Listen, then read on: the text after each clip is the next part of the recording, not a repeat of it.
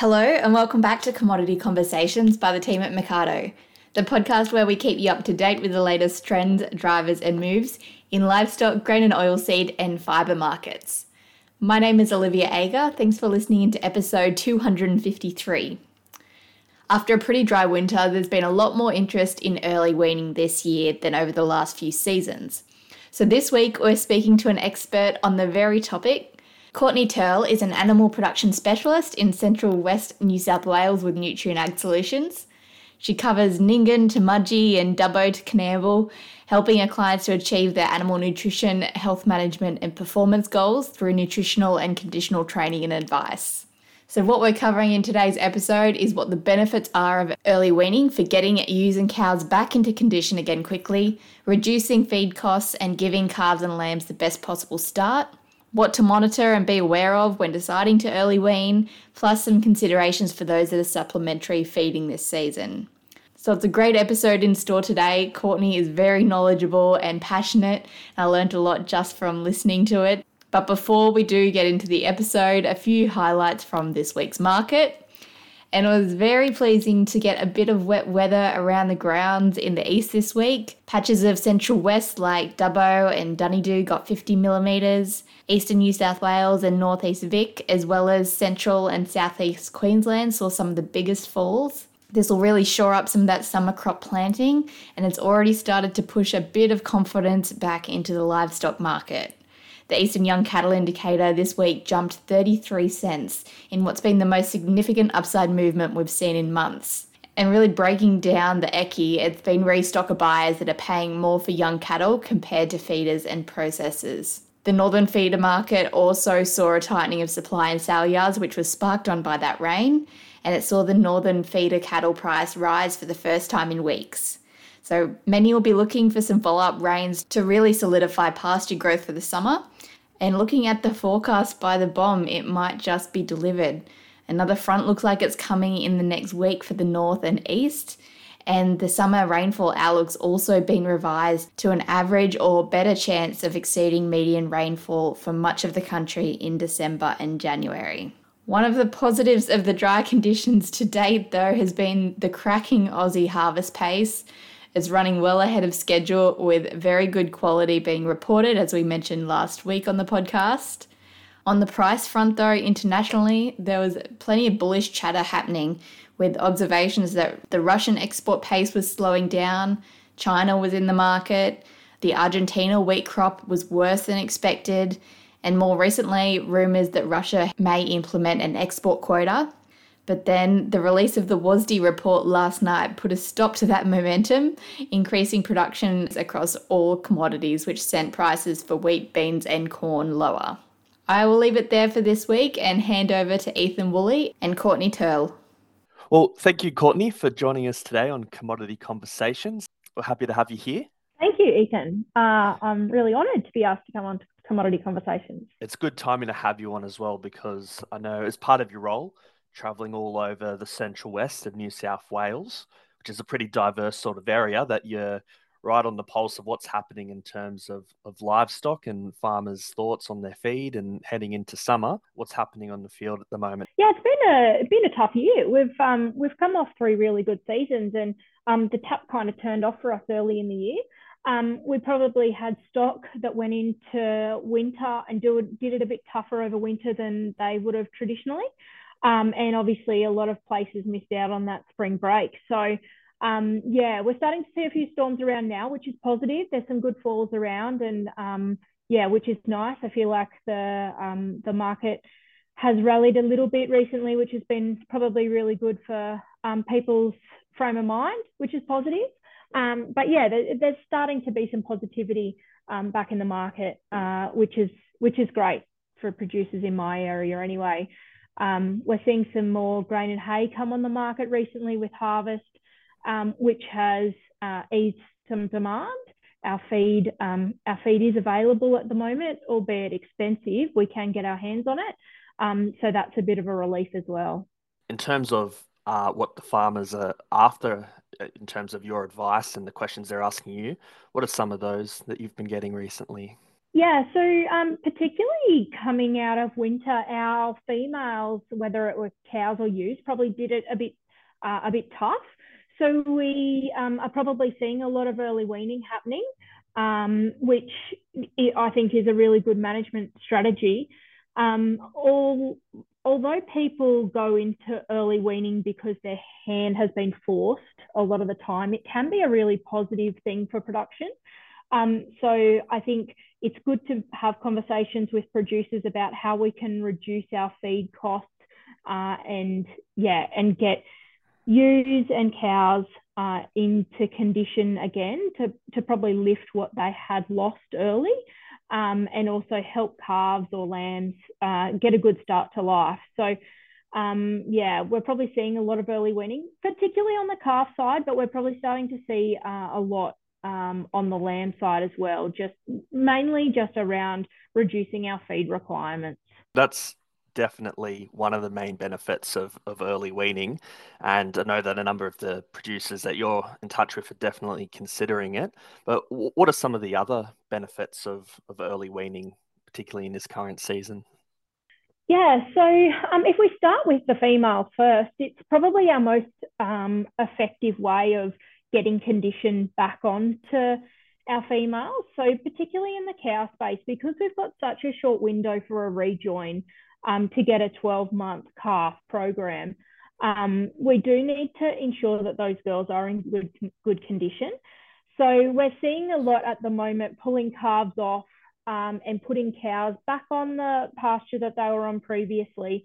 And those cows are going ahead really well just by taking the calf off and reducing their maintenance requirements essentially for lactation. We're seeing some really good gains. We've got cows that are doing kind of over 1 kilo a day gain on the pasture that they were on previously, but all we've done is taken the calf off. So we start to get some weight back into those girls to get a cycle or to get them back up for their next calf. In terms of the ewes, it's very similar. We do have a longer window for a rejoin on a ewe, so getting them back into condition for rejoin isn't as much of a priority, but we see it that if we're in a position where we're early weaning lambs, traditionally the ewes are doing it a bit tough and have started reducing their lactation anyway. So a lot of those lambs are getting weaned to a point anyway. But yeah, it's really around reducing feed requirements. What we can do when we do early wean is the calves or the lambs, when they're on a straight milk or a milk and forage diet, their rumen development can be pretty slow.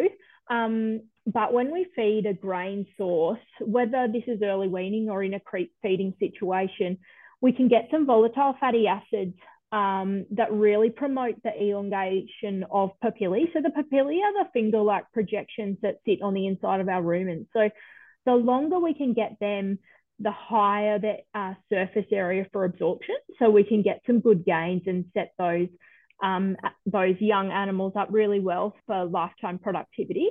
If anyone's looking for a visual representation of this, Penn State University did some amazing trials in the dairy space, and they have some photos online.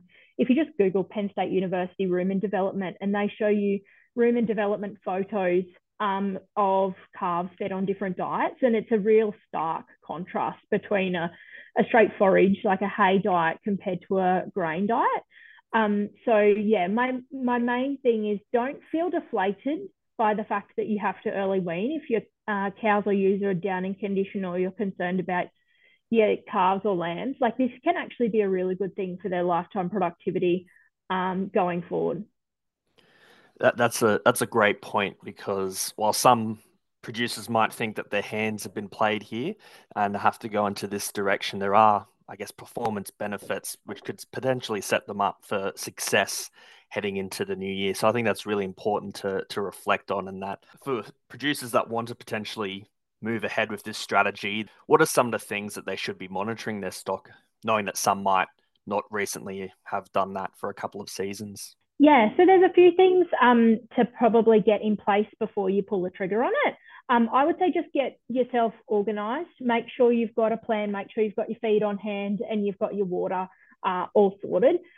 Because if we see those animals take a step back for one day, it can take 3 days for them to recover. So the idea is to pull them straight off mum and put them straight into an area, whether it's a yard or a small paddock, or straight onto their feed. The main thing during this period is to reduce as much stress as possible.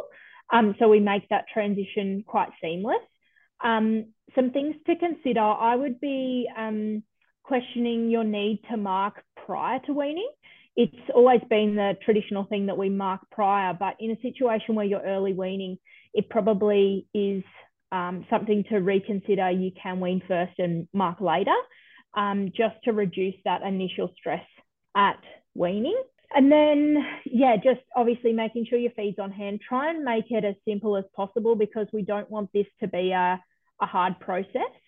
Try and kind of chat with advisors or nutritionists, people that you trust that have been through this process before, and ask them how they did it. I would recommend doing a bunk feed, whether it be for lambs or calves, doing a bunk feed initially to make sure that we've got everything on feed before we transition to a self-feeder. It's just a good way of visually getting an idea of everything is coming to feed and they are getting the grain intake that they need. Also just having a plan on your feeding rate. So obviously bringing grain into the diet of an animal, we do have the risk of acidosis. So that just needs to be managed well to make sure that we don't cause any setbacks to those animals. But yeah, I think just being organised, keeping it simple, making sure that we're cleaning water really regularly because those animals will start washing their mouth out in their water and the grain will ferment on the bottom of your trough. And weaners can be particularly finicky about water. So just making sure we're cleaning our water regularly. Although we may not be marking at weaning, I would definitely encourage at least a vaccination to get a clostridial and potentially a respiratory vaccine into calves in particular, just when we're commingling a cohort of different animals together, we obviously run the risk of some viral issues. So yeah, although we may not be marking or branding per se, I think a vaccine is definitely advisable. And yeah, I suppose making sure there's shade in the pen or the yard. And yeah, just knowing that when we wean them, we will need to put them on some form of grain because pasture alone probably isn't going to cut it with these little ones. We need to really look after them well until we can get them up and happy, and then they can go out on pasture with some self-feeders or something similar. When the conditions are difficult in parts of the country, which they are now, how can producers make the most of maximising their livestock nutrition in a situation such as we are in currently? So not only just the weaners, but the rest of their stock on hand. Yeah, so I think the biggest thing is knowing what you need, knowing what your deficiency is. So whether it be an energy deficiency or protein deficiency, knowing so that we can then go and target and purchase products that really fit the deficit that we have. So I think knowing your feed requirements for all your different classes of animals, knowing that we're meeting requirements can really target what products we do need to purchase. Because yeah, sometimes the cows that we've weaned the calf off, they won't necessarily need a grain mix. They might just need a dry lick with some rough feed in the paddock and they'll be fine. They'll get through. But yeah, it's just knowing what stage you're at in your production cycle, what you're deficient in, and also targeting that high value feed to those animals that really need it, like our early weaned livestock. Also something to consider as well, I think if you're thinking of early weaning, it makes sense across the board. But if you are particularly concerned about one cohort of cows or ewes to wean, consider your younger ones, whether that's your maiden ewes or your first calf heifers, because they also have a growth demand still. So they're not at their mature weight. So they obviously have a lactation demand as well as a growth demand on top. So they're doing it harder than your mature stock. So they may need a bit of extra help, especially if we're trying to get the cows in particular back in calf. So it can be tricky getting your heifers back in for second calves because of the weight that's potentially been lost off them with their first if they're not managed well. So if we're thinking of pulling a particular cohort off, consider your young females as your target group.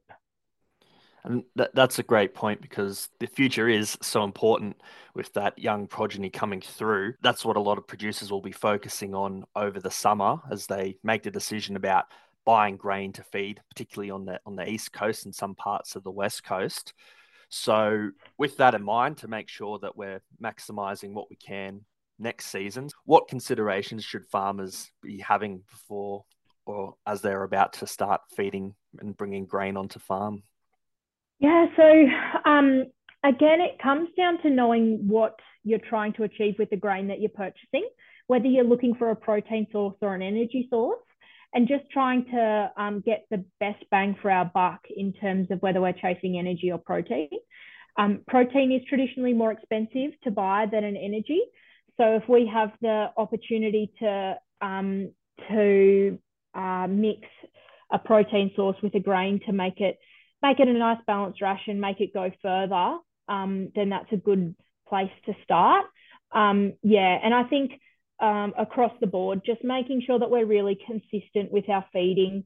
If we're getting different batches of grain, whether it's barley or oats, just being mindful that there can be varying levels of starch in particular in between those loads. So if we have the option to shandy your loads together as they come in, so you're not changing from one batch to another, that can cause some digestive upset. And results are important, and because at the end of the day, that is the driver. What would have been some of the, I guess, the recent successes that you've had in light of the trying times? Yeah, so we've been doing a lot of early weaning of calves recently, and we've been just trying to quantify what that gain looks like. So we've been seeing the cows going back onto pasture that they were on before, the only difference being we've pulled the calf off and they're doing kind of averaging about 800 grams a day. Obviously, some are doing over a kilo, which can be a pretty significant change in body condition score in kind of 2 months. Then we're seeing calves that are averaging, like we've had one mob of calves recently average 1.4 a day on some relatively conservative feeding rates, kind of under 3 kilos for calves that are in that 100 to 140 kilo range. So in terms of gains, we are getting some really good gains. It's working quite nicely. Although, as we said earlier, although your hand has been forced, the production outcome is actually, it's quite efficient. And I think the weight gain on calves is one thing, but traditionally the reason that we're early weaning is to get those cows back in calf and get some body condition score back on some ewes. So, while we look at weight gain as one indicator, it's not the true full story. We need to then look at obviously rebreed rates as well and make sure that we're hitting our aim with that. Which will be a big focus in next season, I'm sure, particularly for your clients all over the Central West of New South Wales. Thank you so much for your time today, Courtney. It's an absolute pleasure speaking with you. And I wish yourself and your clients the best of luck for the rest of the season as we approach summer. And thanks again for joining us on Commodity Conversations. No, thank you, Ethan. It's been great.